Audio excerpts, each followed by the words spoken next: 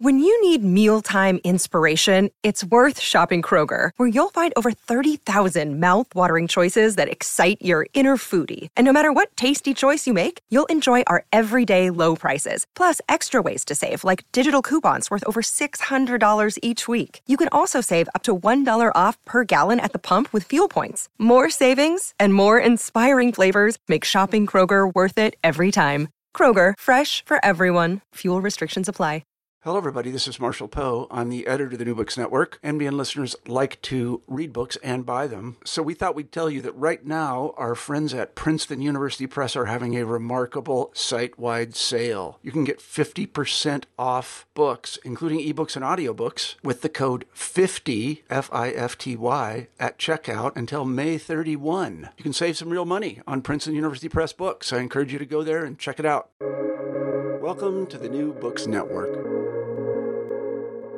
This is Carolyne Evans, welcoming you back to New Books in Literary Studies, a podcast channel on the New Books Network.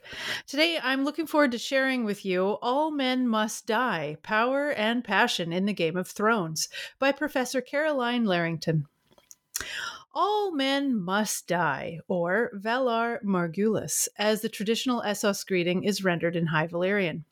And die they do, in prodigious numbers, in imaginatively varied and gruesome ways, and often in terror with the viciously unpredictable world that is HBO's sensational evocation of Game of Thrones. Epic in scope and in imaginative breadth, the stories that are brought to life tell of the dramatic rise and fall of nations, the brutal sweeping away of the old orders, and the advent of new autarchs in the eternal quest for dominion. Yet, as this book reveals, many potent and intimate narratives of love and passion can be found within these grand landscapes of heroism, honor, and death. They focus on strong relationships between women and family, as well as among the anti-heroes, the cripples, bastards, and broken things. In this vital follow-up to her book Winter is Coming, also published by Bloomsbury, acclaimed medievalist Carolyne Larrington explores themes of power, bloodkin, lust, and sex in order to draw entirely fresh meanings out of the show of the century. Carolyne Larrington is Professor of Medieval Literature at University of Oxford, UK. She completed her DPhil in Old English and Old Norse at Oxford, and now teaches Old and Middle English literature, as well as English and Old Norse Icelandic languages. Previous publications include books on Norse mythology and literature, and the other book I mentioned on Game of Thrones. Also, Professor Larrington has been awarded the Order of the Falcon by the President of Iceland for her services to Icelandic literature. She joins me today to talk about her new book. Hello, everybody, and welcome back to New Books in Literary Studies. Carolyne, thank you so much for being here. It's great to be invited. Thank you, Carrie. So let's start with you. Tell us a bit about yourself and how you came to work in your field. So I am the Professor of Medieval European Literature at the University of Oxford here, and I have been teaching medieval literature for more than 30 years now. But my interest in Old Norse Icelandic started kind of when I was a kid, when I just loved all the myths, the Greek myths, the Norse myths, the Celtic myths, and so on. But what really kicked it off was going to work in a hotel in Norway for 4 months before I went to university. And I got to know some Icelanders there, and I picked up some Norwegian as well. And so when I discovered that it was possible to study Old Icelandic and all of the Norse myths as part of the English course at Oxford, I was in, and I haven't really relinquished my interest in Old Icelandic since then. So that was how I came to be, in some ways, how I came to be a medievalist. And then I was on a plane going to the States in 2012, and I kind of heard about Game of Thrones, but I hadn't got round to watching any of it. But my seat companion fell asleep the moment that we took off, and I was looking for something to watch. I knew that a lot of season 2 had been filmed in Iceland, so I was taking a kind of professional interest in it. And within 20 minutes of watching the first episode of season 1, I was just completely hooked. So that was where it all started. Right. So next, maybe tell us how you came to write this particular book. So this particular book kind of riffs off the first book I wrote about Game of Thrones, which I know we're going to talk about later. And that was Winter is Coming, the medieval world of Game of Thrones. And once I finished writing that book, which really is a kind of account of the parallels and maybe some of the sources that inform George R.R. Martin's imagination when it comes to his world building, I thought, well, I've written a book about the world, but I need to find out how the series is going to end. And because I'm a literary scholar, not a historian, I was really interested in the stories in Game of Thrones. And at that point, I realized I could let go of the books, which were not clearly going to be completed anytime soon, and just write something which was able to deal with what we might see as a completed literary or completed artwork, and just trace out the major themes and characters, plots, and external meanings that the show seemed to end up with. Right. So, yeah, I did want to ask you about the first book because I think in understanding your approach with this one, it would work to compare and contrast your approach with the first one. So, yeah, can you talk a little bit about that? Yeah, so Winter is Coming was a little bit more informal than All Men Must Die in some ways. And what I really wanted to do in Winter is Coming is to present a kind of user-friendly introduction to the medieval world and to invite people who are interested in Song of Ice and Fire, Game of Thrones, to think a bit about how far the real, actual, historical medieval world, but also medieval literature, medieval superstition and belief might have been part of what George R.R. Martin was thinking about when he came to construct this whole huge conspectus of a medieval planet, as we might think of it. So it's not just the Seven Kingdoms, but it goes across all the way across into Essos as well. And so I wanted to just unpack some of the things that seem to have fed into Martin's thinking, and after him, of course, the thinking of Benioff and Weiss as the showrunners on the actual TV show. And so that it meant investigating things like the history of the Mongols for the Dothraki, looking a bit about Renaissance trading. Yeah, so it meant investigating the history of the Mongol Empire for thinking about the Dothraki. It meant looking at late medieval, early modern mercantile trading states in the Mediterranean for the free cities. And of course, thinking about the Vikings as a source for the Ironborn, thinking about a more early medieval Anglo-Saxon type society in the north of the Seven Kingdoms, and something that's much more familiar late medieval in the south. And so what I really wanted to do was to introduce that medieval world without making any claims that Martin necessarily had read all this stuff or was directly basing his imagined material on these sources, but simply saying these are the kinds of things that are feeding into that world. And if you're interested in thinking more about what it's like to be a Dothraki, you might look at some of the texts that I mentioned. But of course, that book was always hampered by the fact that I finished it around about the end of season 5. And so I had to do a fair amount of guessing as to what was going to happen over the rest of the show. And it's quite interesting to go back for me and look at some of the things I guessed right and some of the things I guessed completely wrong. Interesting. So yeah, as you mentioned, this book is kind of you approach the series thematically and just explore some of the major themes and how they develop within the series. So let's start with institutions in the family, the setting. And so you call these elements the building blocks of Westerosi culture, and that they build upon audiences' existing familiarity with the medievalist fantasy genre. So let's start with that. Let's start by talking about class structure and bloodlines. Well, where I think we really have to start when thinking about how society works in the Seven Kingdoms is it starts with the house. And the house, of course, maps onto family as well, but it's all about the history of the family too. And your house really does seem to determine your identity and the way in which everybody expects you to behave. That's, of course, quite problematic if you're illegitimate, like Jon Snow, or like Ramsay Bolton, formerly Ramsay Snow. Um, but for everybody else, the idea of the history of their house is quite important in the expectations that are set for them. And so, along with the house, you have a very marked interest in aristocratic culture.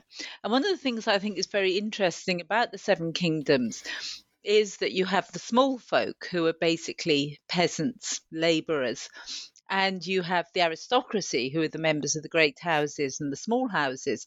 You don't have a whole lot in between. You obviously have some craftsmen because somebody has to manufacture the swords and the armour and the helmets. Somebody has to do the trading to bring the foodstuffs across the narrow sea.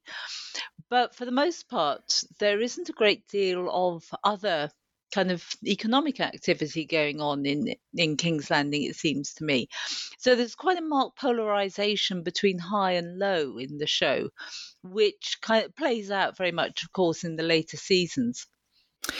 Right. Okay. And the family itself and the roles that individuals play within those families are also really important. Clearly, motherhood, fatherhood, and siblings are elements that Martin seems to really focus on. Yeah. And I think in some ways, we have some really quite interesting takes on all three of those relationships.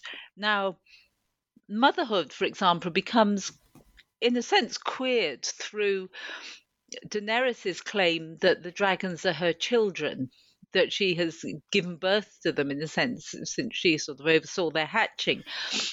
And she comes to feel about them with all the kind of strength of feeling that we associate with maternity.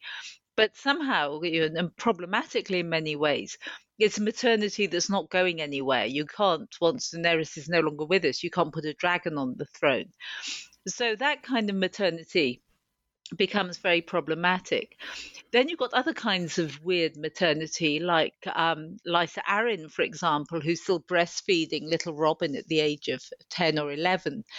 And we're invited to look at her and think that this is very unsatisfactory and rather frightening. We've got Caitlin, who is a strong example of a mother, except that she refuses to mother Jon Snow in any way.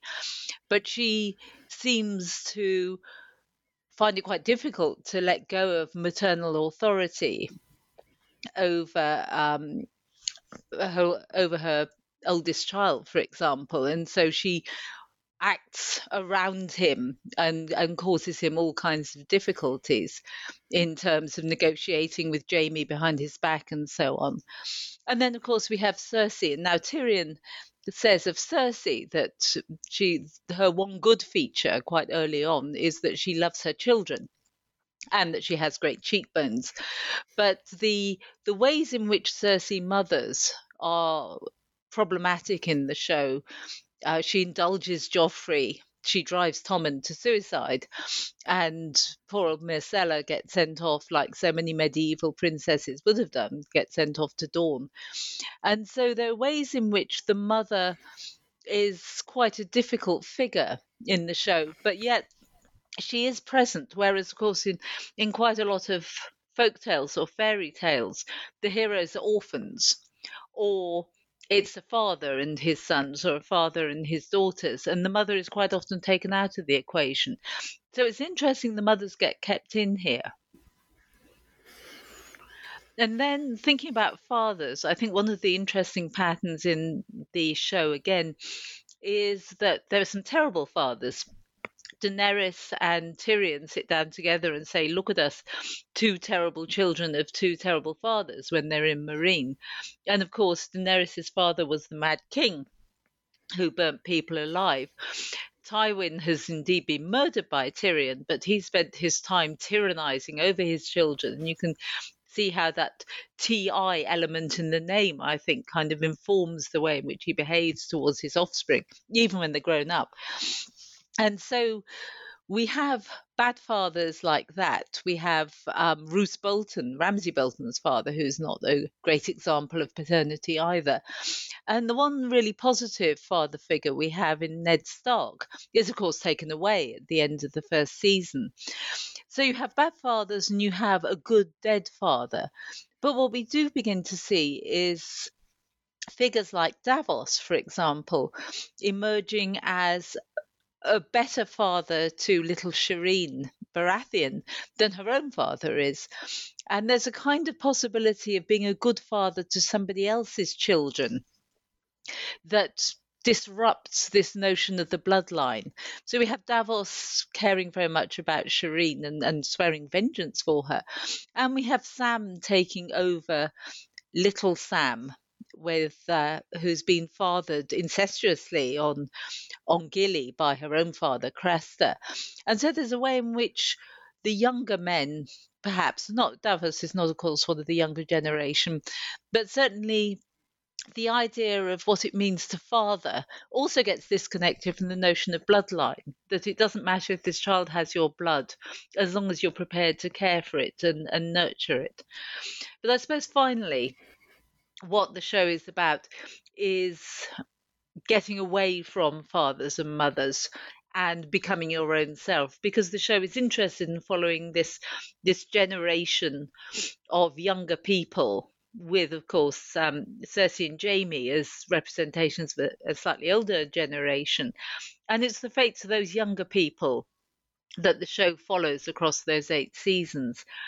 And there, the sibling bond is a really critical one. And I suppose one of the key moments at the end of the whole show is when the Starks, the surviving Stark siblings, are all together, finally seeing Arya off to sail away. And that sense that siblings have more loyalty to each other than anybody else, which we see with Yara and Theon as well, becomes very important, I think. You can't rely on your parents. You can't rely on the older generation. You can perhaps rely on your friends, but your siblings are there for you, except, of course, when they're not, when they're, in fact, poisonous, murderous siblings of the sort that we find locked in this kind of unholy dynamic, like the Hound and the Mountain. And indeed, the way in which Viserys treats Daenerys in the first season makes us kind of not feel too sorry for him when Drogo pours molten gold all over his head. It's a horrible way to die. But in the end, you can see why Daenerys kind of says, well, yeah, he deserved that. Yeah, so that actually ties into my next question, ties into some of the things that you had previously alluded to, which is the importance of the character arcs of many of the main characters, which I think a lot of people would agree is the element that really draws people in to be so invested in this series and these books. And you make a really interesting point in the book that the Bildungsroman, which is a subgenre of literature that follows a young person to maturation, this in fact stems from the medieval romance structure. So perhaps you could first explain these ideas and terms to us, and then tell us how you see the Bildungsroman developed in Game of Thrones. Sure. Well, the Bildungsroman is really a subgenre of the novel which developed in 18th century Germany, which is why it has a German name. But we can trace its roots back to medieval romance, to the story of how a young man usually has to leave home, go on various adventures. Maybe he needs to recover his kingdom, which has been lost. Maybe he has to go and fight a dragon or find a missing treasure or rescue a princess. And what happens during the course of that story, the events that he deals with, the adventures that he has, is what builds his character. And by the end of it, he emerges into adulthood with a wife and a kingdom, and he can live happily ever after. And the Bildungsroman is really interested in, as much in the process, how people react to the different things that happen to them, how they educate or train them or change them, as what we get at the end of the story itself, what the finished character is like. And I think we can see this with so many of the characters that we're really interested in Game of Thrones. Arya perhaps is the most obvious example because she starts off as a very young girl, a tomboy who doesn't want to be acculturated to all the practices that are associated with being a woman in aristocratic society, even though the North is a bit less formal than they are in King's Landing, say. But she dreams of becoming a fighter like John, and she makes that happen one way or another through the training she has from her beloved dancing master, who trains her with a light sword, and then John gives her token sword needle, which she takes with her through the rest of her adventures, and she ends up in an extraordinary place in a way as the agent who brings down the Night King in a way which I certainly must admit I did not see coming. And she is somebody who then can't fit back at all into the world of the North, even under her sister's rule, or find herself a place in King's Landing either. She has to leave this rather restrictive society altogether. And then we have Jon Snow, whose story we can see as one of somebody who grows from being a great fighter into quite a skilled leader, a diplomat, someone who knows how to manage people and to persuade them to things. Somebody indeed who undergoes that journey into the underworld of death, which is so important and epic. We can see Sansa growing from this very naive, wide-eyed girl into a pretty steely character by the end of the show. And we can see characters like Jaime and Theon going on a long, long journey of redemption. So the ways in which those characters develop, I think, is what really fixed people's interest in the show. They weren't all heroes or all villains. There were kind of shades of grey in all of them. And that made it really interesting for people to see how they were going to deal with what life was going to throw at them and where they were going to end up. Mm-hmm. Oh, it's so brilliantly done too. So to move on to our next theme, you meditate on power and knowledge in the series, and you write that Game of Thrones, and I'm quoting you here: Game of Thrones is obsessed with questions of power, authority, and influence, which represent an important set of distinctions.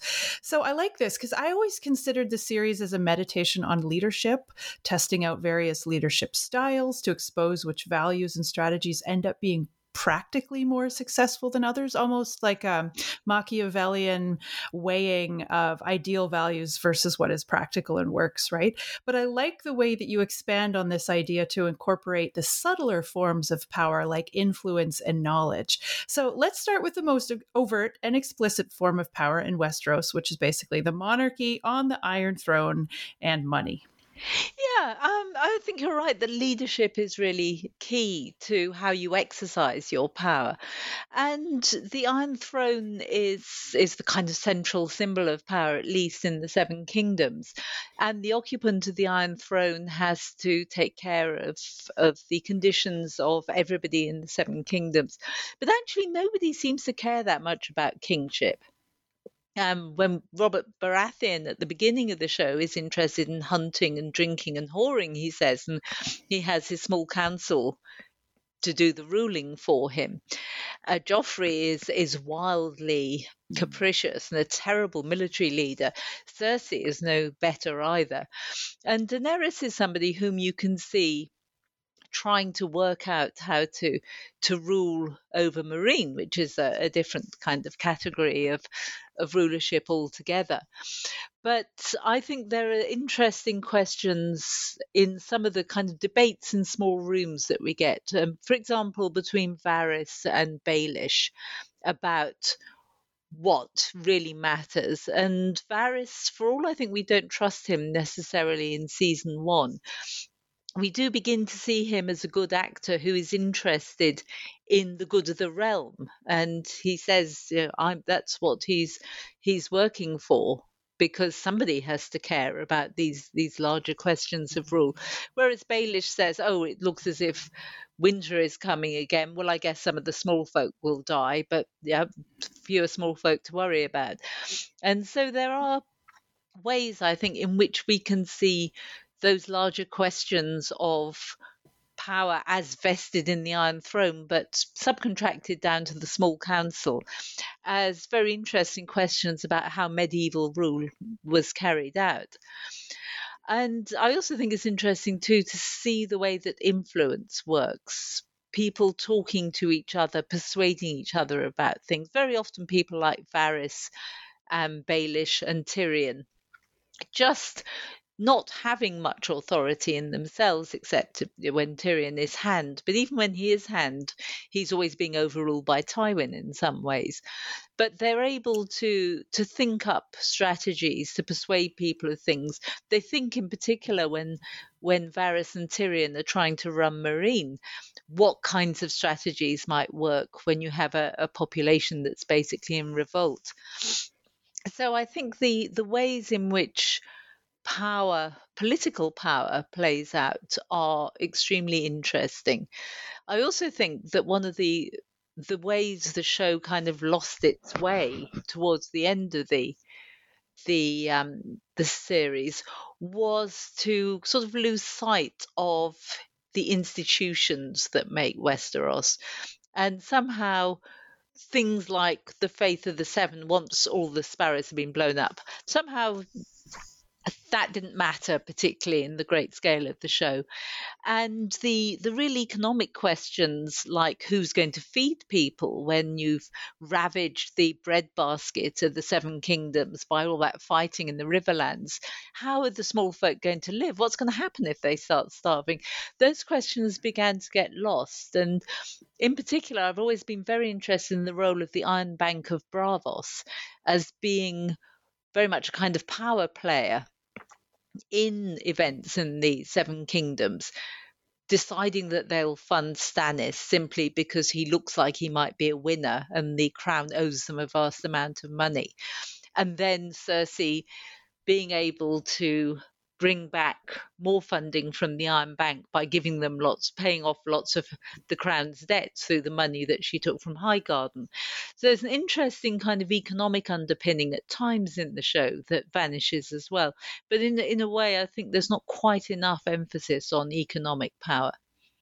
Yeah, that's a really interesting point. I love stories that get into the world building and the intrigue, political intrigue, to that degree that those kinds of issues are, important and cause suspense and tension. But I don't know, maybe the show felt like I'm not the typical viewer. I'm not sure. Maybe the dragons and the sword fights are more widely popular.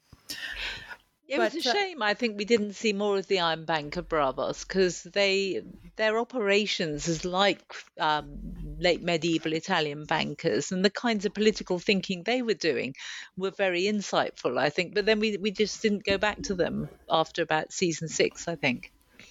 Yeah, and you're right. I mean, they would be such a power player. There's so much emphasis placed on the fact that the Lannisters have so much power because they have a gold mine. So it makes sense that they would be more involved, and yet they just kind of, like you say, disappear into the background. So let's also discuss the dimension of the story's exploration of different approaches to wielding power. Tell us what other kinds of things you see happening here. Well, the other interesting topic, I think, which the show, it kind of flags up more markedly in the last seasons, and that's the maesters as the people who have the monopoly over learning. And at first, I think because we meet some quite nice ones, Maester Lewin in Winterfell is very knowledgeable and friendly and supportive to the young people.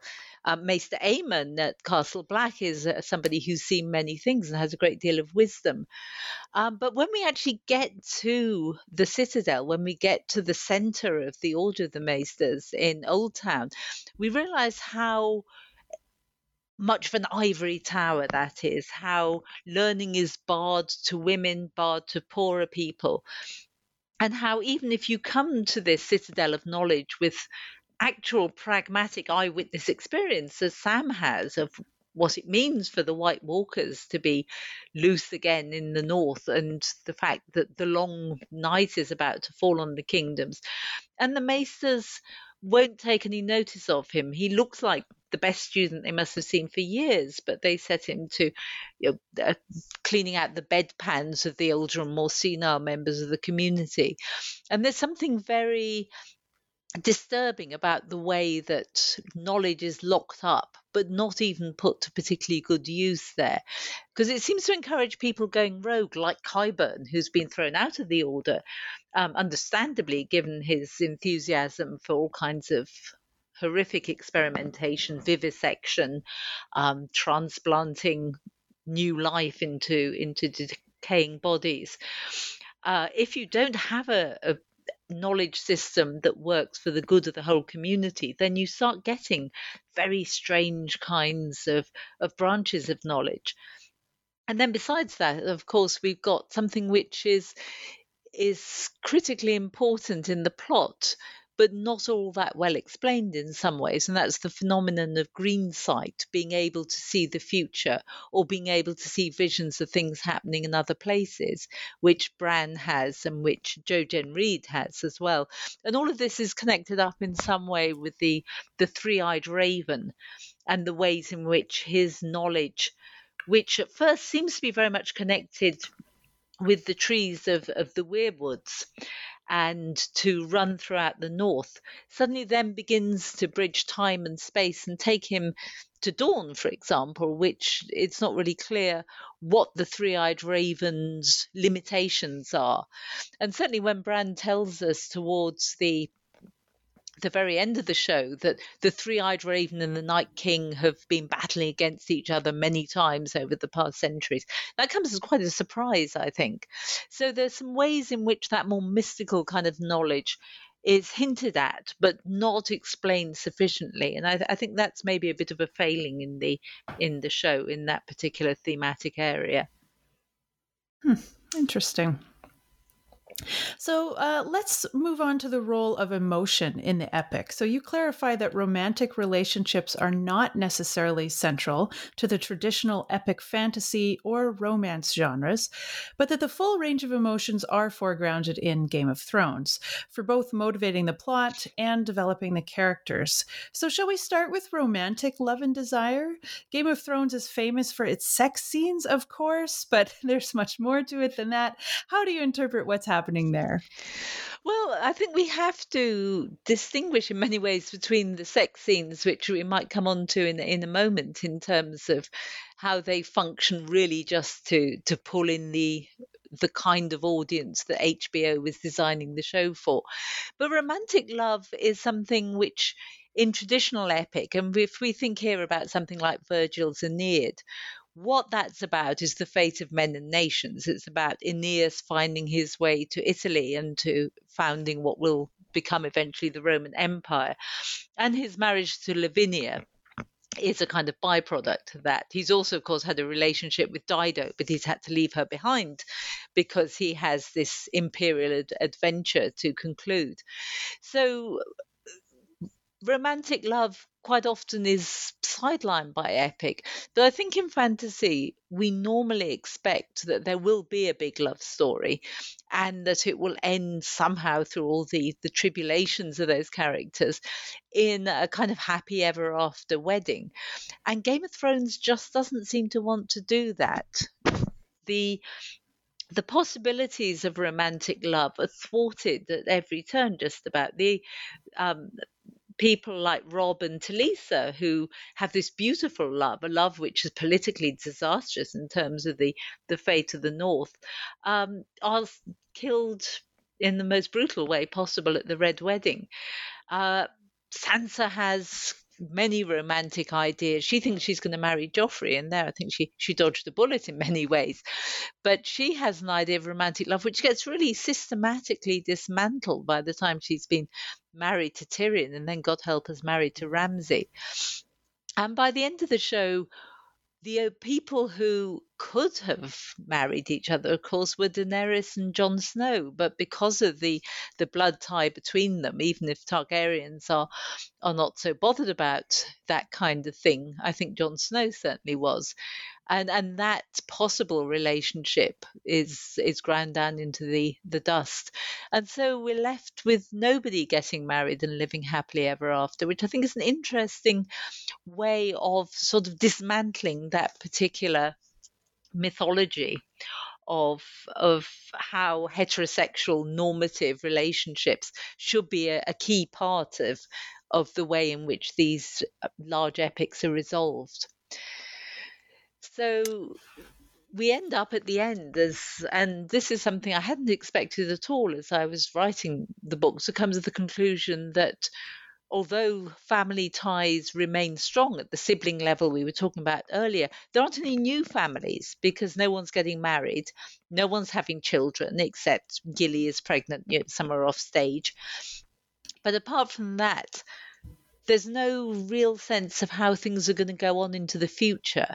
It's going to be the same old people, our old friends who we've become quite fond of, like Tyrion, like Bronn, Davos, Brienne in particular, sitting around the small council table.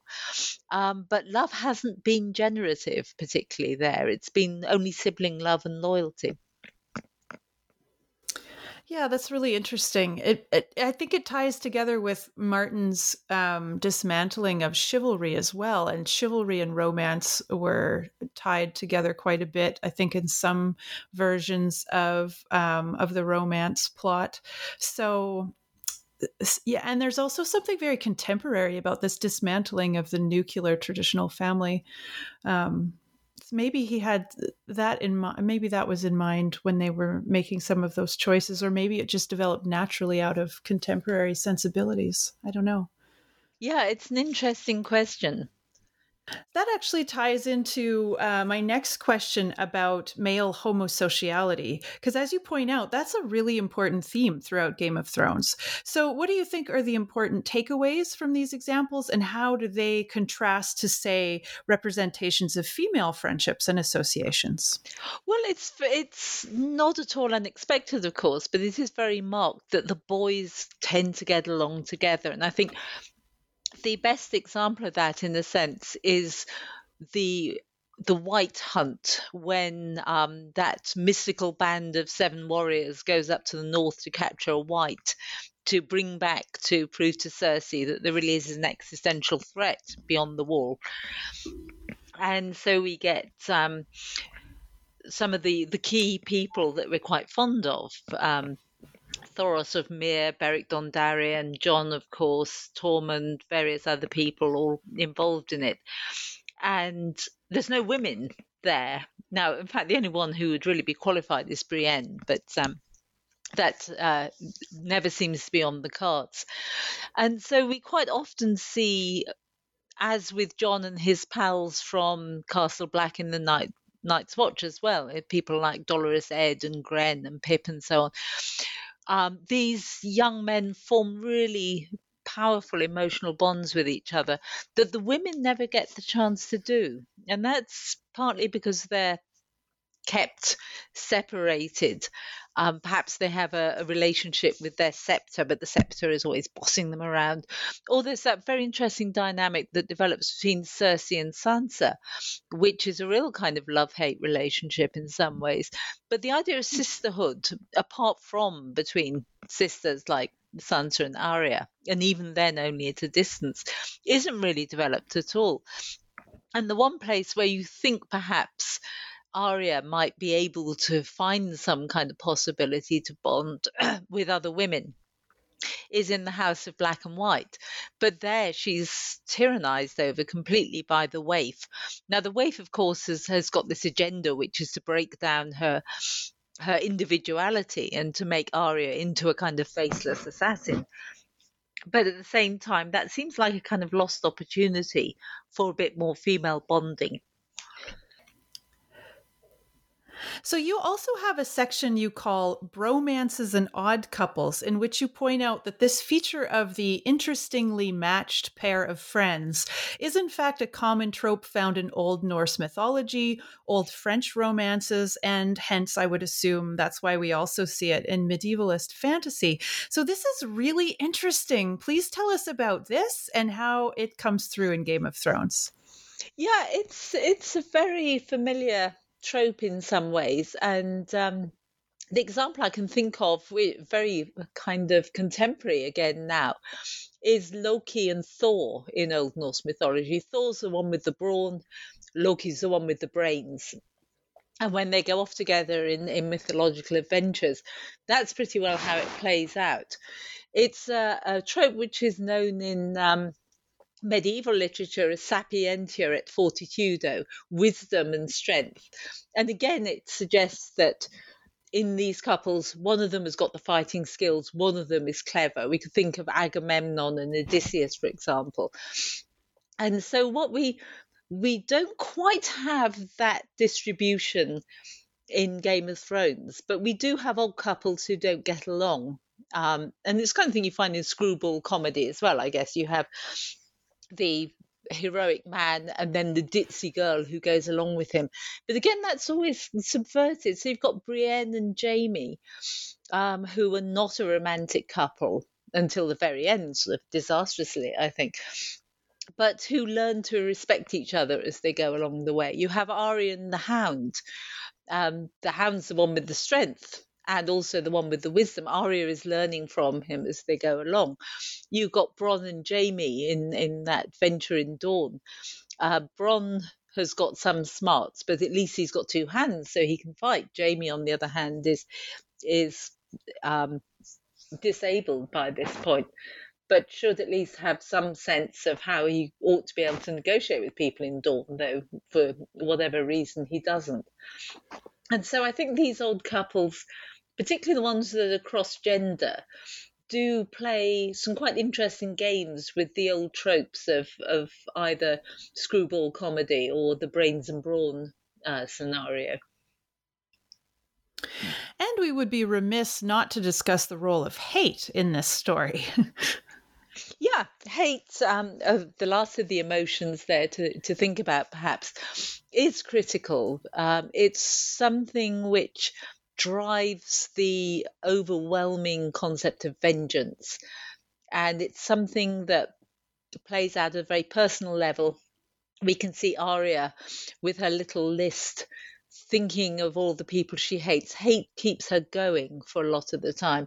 But then in one of the best written arcs, I think, in the last season, when she returns to King's Landing with the Hound whose life has also been ruled by hate, the hatred that he has for his brother and the psychotic hatred his brother seems to have had for him. The Hound is going to his destiny there. There's no way that you cannot have those two brothers killing each other in this kind of huge exemplification of real fraternal hostility. But he does Arya an enormous favour by saying, don't stay in King's Landing to try and kill Cersei. She's dead already. Just get out of here. Go and live your life. You don't have to be consumed by hate any longer. And we can see how other kinds of hatred, again, I guess, not the kind of lifelong hatred that we have with the Hound and his brother, but with these kind of long festering feelings that Daenerys has. I think a very mixed feeling about Westeros, which she feels belongs to her. It's her birthright. But at the same time, they rejected her and her family. And when she turns up, particularly in the north, nobody's very pleased to see her. And that festers into a kind of jealousy of Jon and his relationship with his siblings. And there's a kind of vengeance that she seems ready to take on the citizens of King's Landing, which is way beyond anything that any of those people merited. And so there is a way in which hate as a driving force of narrative is very clear indeed, but there's also quite an ethical element to it, that hatred in the end destroys everything in its path, and it doesn't do you any good as a person to foster it. Right. So next you turn your attention to the supernatural elements. These include divine forces and religions, magic and monsters. And you point out that these aspects are also crucial features of the epic and fantasy genres. And in many ways, Game of Thrones is very contemporary by representing skepticism and agnosticism towards the notion of one true religion or God, say, partly because it's a world that offers many competing claims to that truth. In other ways, it conforms to genre convention. So, how do you see these elements being navigated and negotiated? Well, one of the boldest moves, I think, with the first season of Game of Thrones is the way in which I think the show was sold as a fantasy epic. And you have those mysterious events before the credits at the beginning of the first episode, where you have something that kills the men of the Night's Watch, and you have a lot of talk about dragons. But from episode 1 all the way through to episode 10, when those dragons hatch out on Daenerys' shoulder, you've had a little bit of undead activity in Castle Black in the middle of the season. But apart from that, the fantasy's all kept off stage at that point. The supernatural is something that's vanished. It's something that was part of the past. It's the stories that old Nan used to tell. The dragons are all dead. And then suddenly, in this wonderful phrase that Dan Hassler-Forrest uses, the old numinous powers come roaring back to life. Now, that's a very typical move in fantasy, that forces that you think have long vanished from the world kind of come back either through a portal in a particular area, or they just awaken across the land and you realize that the supernatural is not as distant as you think. And so I think that the series plays quite cleverly with those supernatural elements. With the question of religion, it's clear that George R.R. Martin was raised a Catholic, and you can see the way in which Catholicism kind of feeds into the faith of the Seven. But he also does have, since he's no longer a practicing Catholic, he does have quite an agnostic view of the gods. And as you said, there are many different gods across all the countries of the known world, and people are quite often given to expressing skepticism. If there are so many gods, how can any of them be the one god? But yet at the same time, and this is something which I think the show kind of under-explains and has Tyrion and Davos more or less saying to each other, I don't know what the role of the Lord of Light, R'hllor, has been in all of this. He has the power to resurrect, but only sometimes when he feels like it. He can be channeled by Melisandre to bring fire when fire is crucial. And somehow he seems to be opposed also to the Night King. But does that mean he's really a transcendent god? Because at the other times where it's suggested that he's just one among a number of other deities who do or don't take very much notice of what their adherents ask them for. And so I think we do end up with this very sort of agnostic sense that, hey, who knows which of any of these gods has any real effect in this world. But also I think, apart from when the movement of the sparrows arises, a very unmedieval lack of interest in religion. And I think, for example, before the Battle of Blackwater, if that had been a real medieval battle, every single person would have been in the Great Sept of Baelor, praying that they would survive the battle, seeking forgiveness for their sins. But as it is, when Sansa drops in, she sees the women, the old men praying. And there's a suggestion there that religion is for weaklings. It's for people who've got no other recourse, who can't help themselves with their own hands. And to me, that seems a very modern kind of idea.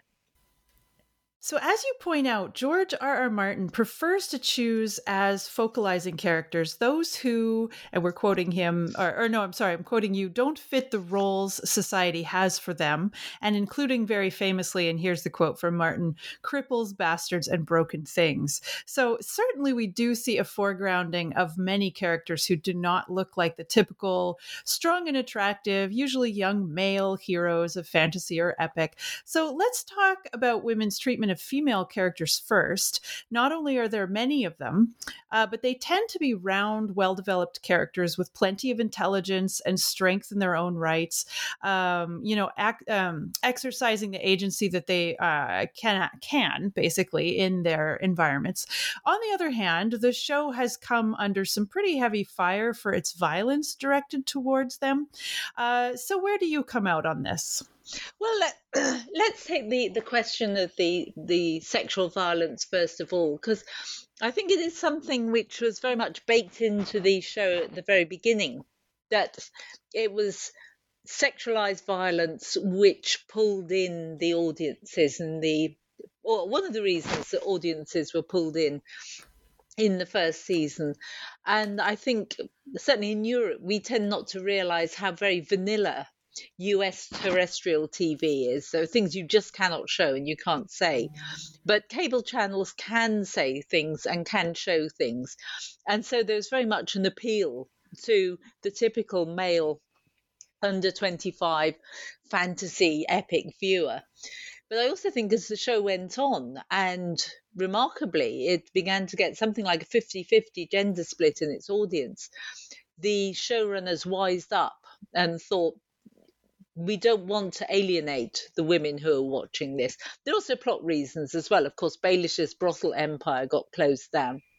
So gratuitous sex scenes kind of dropped out, except for one kind of weirdly old-time throwback at the beginning of season 8, where we see Bronn in bed with a couple of prostitutes for no good reason at all. And that seems very season 1, but it's not really what the show's doing by the end of it. I think also there were ways in which the directors made some scenes, most famously the sex scene between Jaime and Cersei in the Great Set by Tywin's coffin, made it look non-consensual, when in the books it was consensual, and the actors both said they had thought they were filming something consensual. But the director somehow framed it, cut it to make it look more like a rape. But I think we can also see too with Sansa's experience with Ramsay on her wedding night, that the director made a conscious decision not to show Sansa being raped by Ramsay, but to show us Theon watching Sansa being raped. And then he got a lot of flack for making it all about Theon's pain instead of about Sansa's. So there was a kind of no-win situation there. But apart from the sexual violence, which dropped out quite a lot as the show went on, I think you're absolutely right to say that there were terrific female characters. In a way, we ended up with 2 mad queens at the end, and that drew quite a lot of criticism, that people didn't believe in Daenerys' heel turn, as people called it, that this woman we'd been rooting for all the time had turned out to be quite such a megalomaniac. But I think when you read your way back through the scripts, you can see that there was a propensity to burn people who didn't agree with her already. And I think you can see also the way that Sansa develops is completely believable. It goes through a lot of suffering, and she does say in season 8 that to the Hound, that if it hadn't been for all the things that she'd gone through, she would still be a little bird who didn't have the kind of political vision that was going to be necessary to make that audacious bid for independence for the North. And we can see Yara growing into leadership as well. So I think there's some fantastic work done with the female characters there, something that really got away from the old tropes of damsels in distress or female sidekicks. Yeah, I will just add, my husband and I recently rewatched the entire series for a second time in a more compressed timeline. And so when when you watch a second time, you know what to look for. And one of the things we were paying close attention to was the arc of Daenerys. And when you watch her character, like you say, you really see those authoritarian elements, the narcissistic elements are there from the beginning. They just take a while to come out. So by the time we reach this almost like Nazi rally-esque scene at the end, it did not strike us as a surprise or as a real turn of her character. Just my opinion on that particular score. And I have to say too that that whole hubbub over Sansa's wedding night. I mean, to an extent, there's always going to be fans you can't please, so that goes without saying. But it was around the same time that there was an Oscar-winning movie, Wind River, I think it was, that centered on a rape scene and, the police, going on the investigation and sorting out who did it and all that stuff. And the rapists are clearly bad guys. But the idea that the rapists are bad guys and we're going to get revenge so often is a pretext for having these really gross softcore like porn scenes is the style of the filming of the rape, which you see in this movie that won an Oscar and nobody seemed to have a complaint about the rape scene. And I think it was a pretty similar time to when there was this scene with Sansa where there was no rape on film. It was just the emotional ramifications of rape on the victims that was portrayed. And there was no softcore porn shoot of the actual act. And so I just thought it was weird the way people criticize one thing and not another. But that's my opinion. I think it was definitely, you couldn't please anybody around that. But I guess there was also that kind of almost a sort of newspaper columnist trope around that time as well, where people were just, why I'm no longer watching Game of Thrones. And it was all about a kind of being appalled, being very kind of performatively appalled, I think, at the violence against women there. And it's true, I think, that no men get raped in the show. There's certainly some threats around. It's always women who are the victims. But at the same time, we can see the women learning how to fight back, particularly when Sansa has the satisfaction of seeing Ramsay's dog munching him to pieces. And so I think there was something a bit kind of, I don't know, pearl clutching about some of the later responses to sexual violence. That sounds right to me. And I also think that, shows that demonstrate, or stories generally that demonstrate just how vulnerable and subjected to violence women are when you're in a thoroughly patriarchal environment. Handmaid's Tale is another one of these. I think these serve as valuable reminders of just how much feminism has done for us. I feel like sometimes we're living in the benefits of feminist inflected society today, and we can easily forget, younger women especially can easily forget that no, we fought for this kind of, even though the levels of equity we have are nowhere near good enough, there's plenty more to still work for. I think it's easy to forget how far we've come. And sometimes these stories can remind us of just how vulnerable our equity is. And so instead of, being upset that we're not shown a feminist utopia or something, I don't know. I think it just serves as a good reminder sometimes. Yeah, and I think I know we're going to talk briefly about House of the Dragon later, but there's no rapes in that so far. True. Yeah, no, and that's again, true. I think there's learning there. Interesting. And the series, yeah, we'll save it for then. Okay.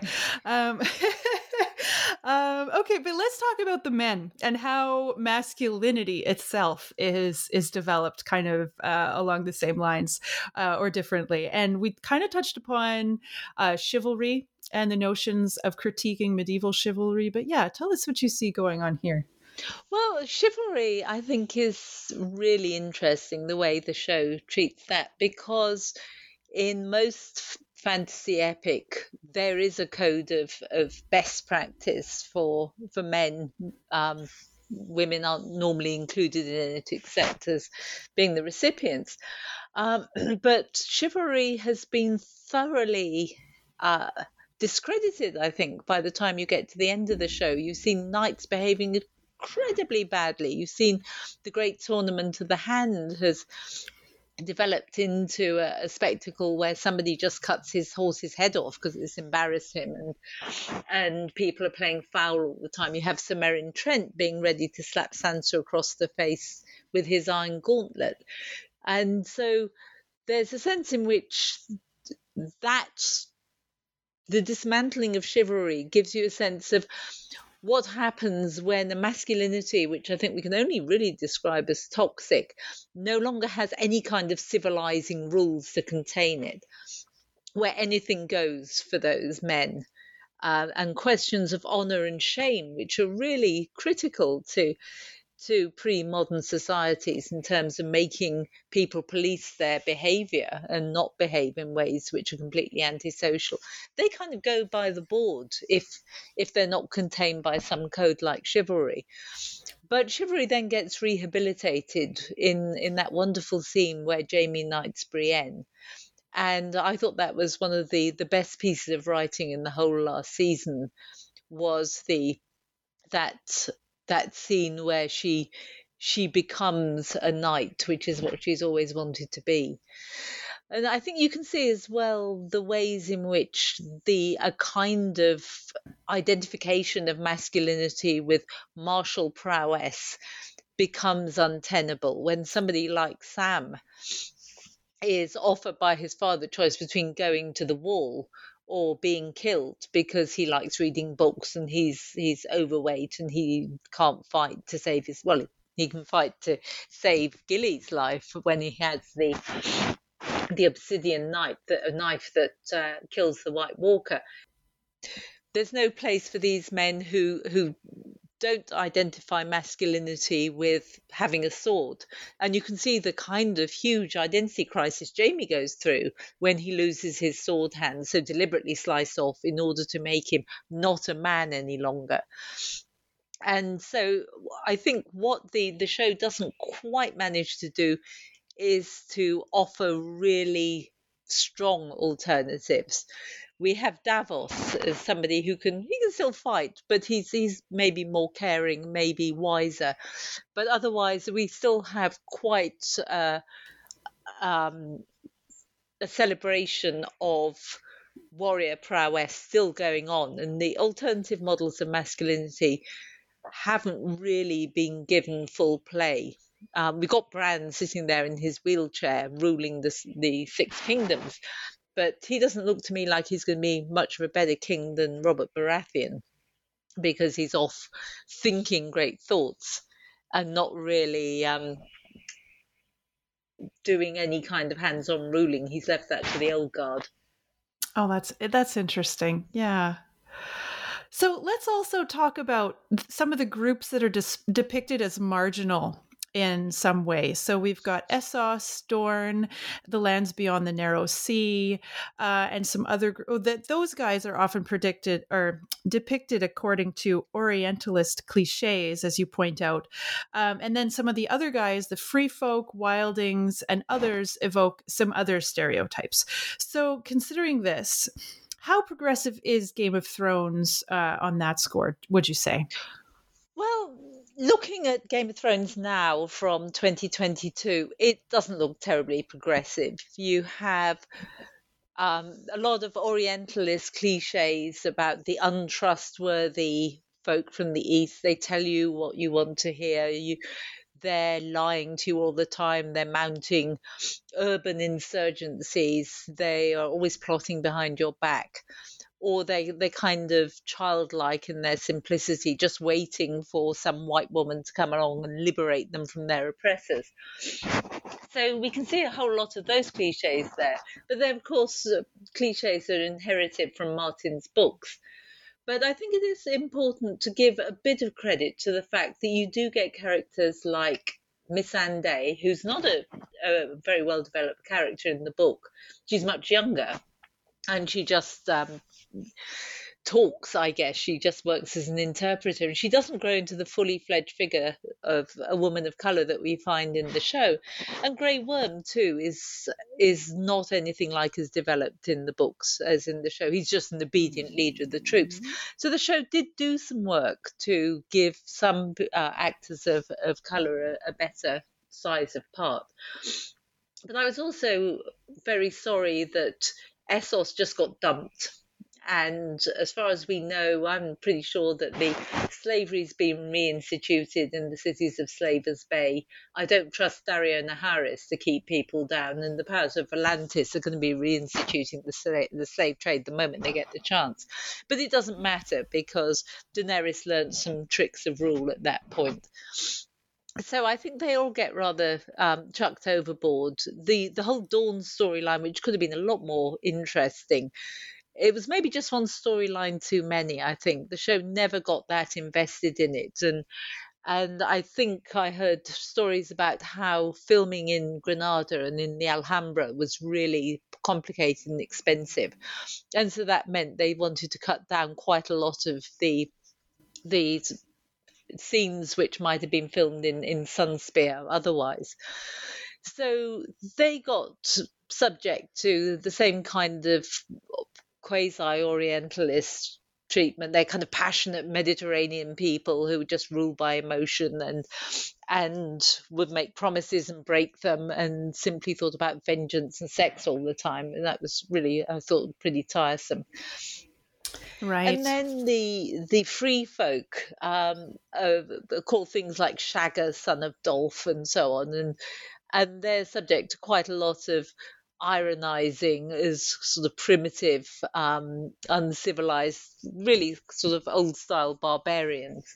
But where I think that both the books and the show really did give a voice to the other was when Ygritte emerges as a spokesman for the Wildings and makes the point, and it's a really important point, I think, about the claims that the Wildlings had on the land both north and south of the wall before the Andals and the first men came along, or the Andals came along, and then after them the various other tribes, and built a wall across the peninsula and said, right, this is our land. And the Wildlings rightly said, the free folk were here first, and you came along and built a wall, and suddenly we're on the wrong side of it, we're not allowed through.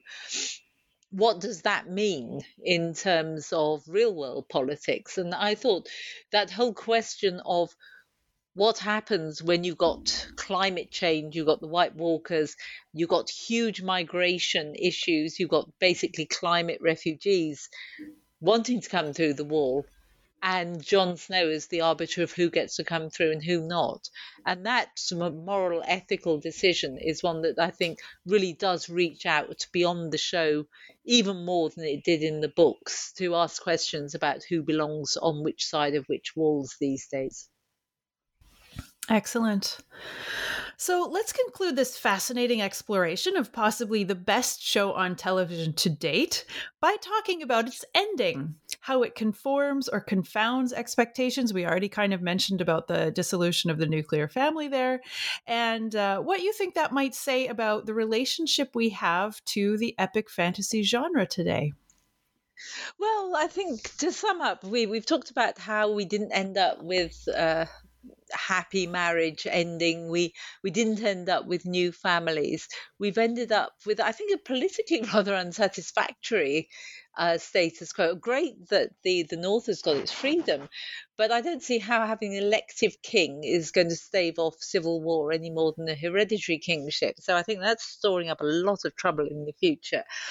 So the politics of reform didn't really work itself out properly, but we did see at least the idea that a kind of totalitarian rule, either Cersei's rule or Daenerys' rule, was something that decent people couldn't tolerate.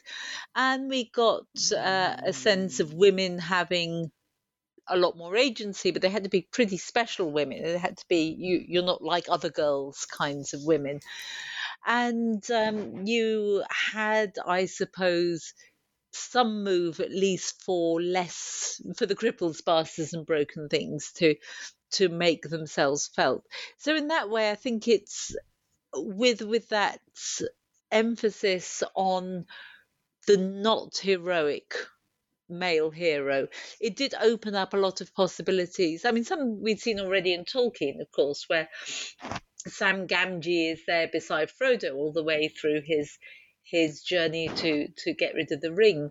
But Sam's always kept very firmly in his kind of class place, whereas class became a bit more mobile, I think, with the sort of arrivistes we could see in that last small council, and of course the inclusion of Brienne as well. So I think the show's done a huge amount to dismantle gender stereotypes. It's done a certain amount to dismantle racial stereotyping as well, and at least to open up quite a few questions about diversity. And I think that's playing out in other fantasy series that are being commissioned, as everybody is casting around looking for the next Game of Thrones. So yeah, I think there's been nothing like Game of Thrones. I'm not sure we will ever see anything quite like it again. Well, that leads to my last question, because that's about House of the Dragon. It's quite a suggestive thing you mentioned there. So, yeah, I couldn't help but ask you, what do you think of House of Dragon? House of the Dragon. I'm making the assumption that you've watched it. Oh yes, you bet I've watched it. Yeah, House of the Dragon. I guess my takeaway for that would be it's not as good as Game of Thrones at its best, and it's not as bad as Game of Thrones at its worst. What it really is a family drama. We might even say a family melodrama, and it's very tightly depicted in the Targaryen dynasty. We don't get out of King's Landing much, or we go to Dragonstone or a couple of other castles. It's always dark. The weather is always terrible. We don't have a sense of a world of all kinds of different possibilities as you had in Game of Thrones, where filming in Mediterranean locations gave you a sense there are actually some parts of the known world which were quite nice and you might like to go there on holiday. And the sexual politics has worked out very interestingly. You've got a lot of female figures who are kind of pitted against each other. Sexual violence has been toned down quite a lot. And what you've got perhaps is, instead of women being raped, they're perishing in grim childbirth scenes. So there's still a kind of fetishization of the female suffering body, but it's somehow working out differently in House of the Dragon. So I'm hoping in future seasons we're going to get out a bit more. I think maybe it's a kind of COVID filming in lockdown conditions sort of vibe that's made it feel quite as claustrophobic as it is. But it's certainly got some brilliant writing in it and some fantastic characters. That's an interesting point about the COVID restrictions. Maybe that is part of it. I wondered if they were trying to just signal that this is going to be different. We're not just rewriting Game of Thrones with different characters. And so maybe they're trying to at least begin with a tighter focus on fewer characters. The writing strikes me as fairly strong because I can never predict where it's going. And the characters, I think they're just, the whole season one was just set up. I feel like we're only now just starting to see what's at stake start to unfold, but I'm optimistic in any case. Yeah, I think you're right that it was just set up. You, instead of having some kind of 20-minute scene where someone says, well, you have to understand that in the past what happened was, all of this, showing you the expository information you need to understand where we are at the end of the season was a good decision, I think, even if it meant kind of aging up the actors and getting new people in every few episodes, which I found kind of confusing. But the dragons are fantastic. The CGI effects have really come quite a long way, I think. Yeah, the dragons are spectacular. You really get a sense of the scale and the animality of those creatures. So yeah, that's a good thing. All right. Well, Carolyne, I've taken up a lot of your time. I so appreciate you being with us today. But in the few minutes we have left, can you tell us what you're currently working on? Well, I've just got a book coming out in the spring on the reception of Old Norse myth in modern culture. And so I'm very excited about that. That looks at Thor and Odin, it looks at Valkyries, the World Tree, and it traces it through Wagner, but into the Thor movies, into shows like Vikings, and looks at quite a few interesting novels that rewrite bits of Norse myth very much from a feminist perspective.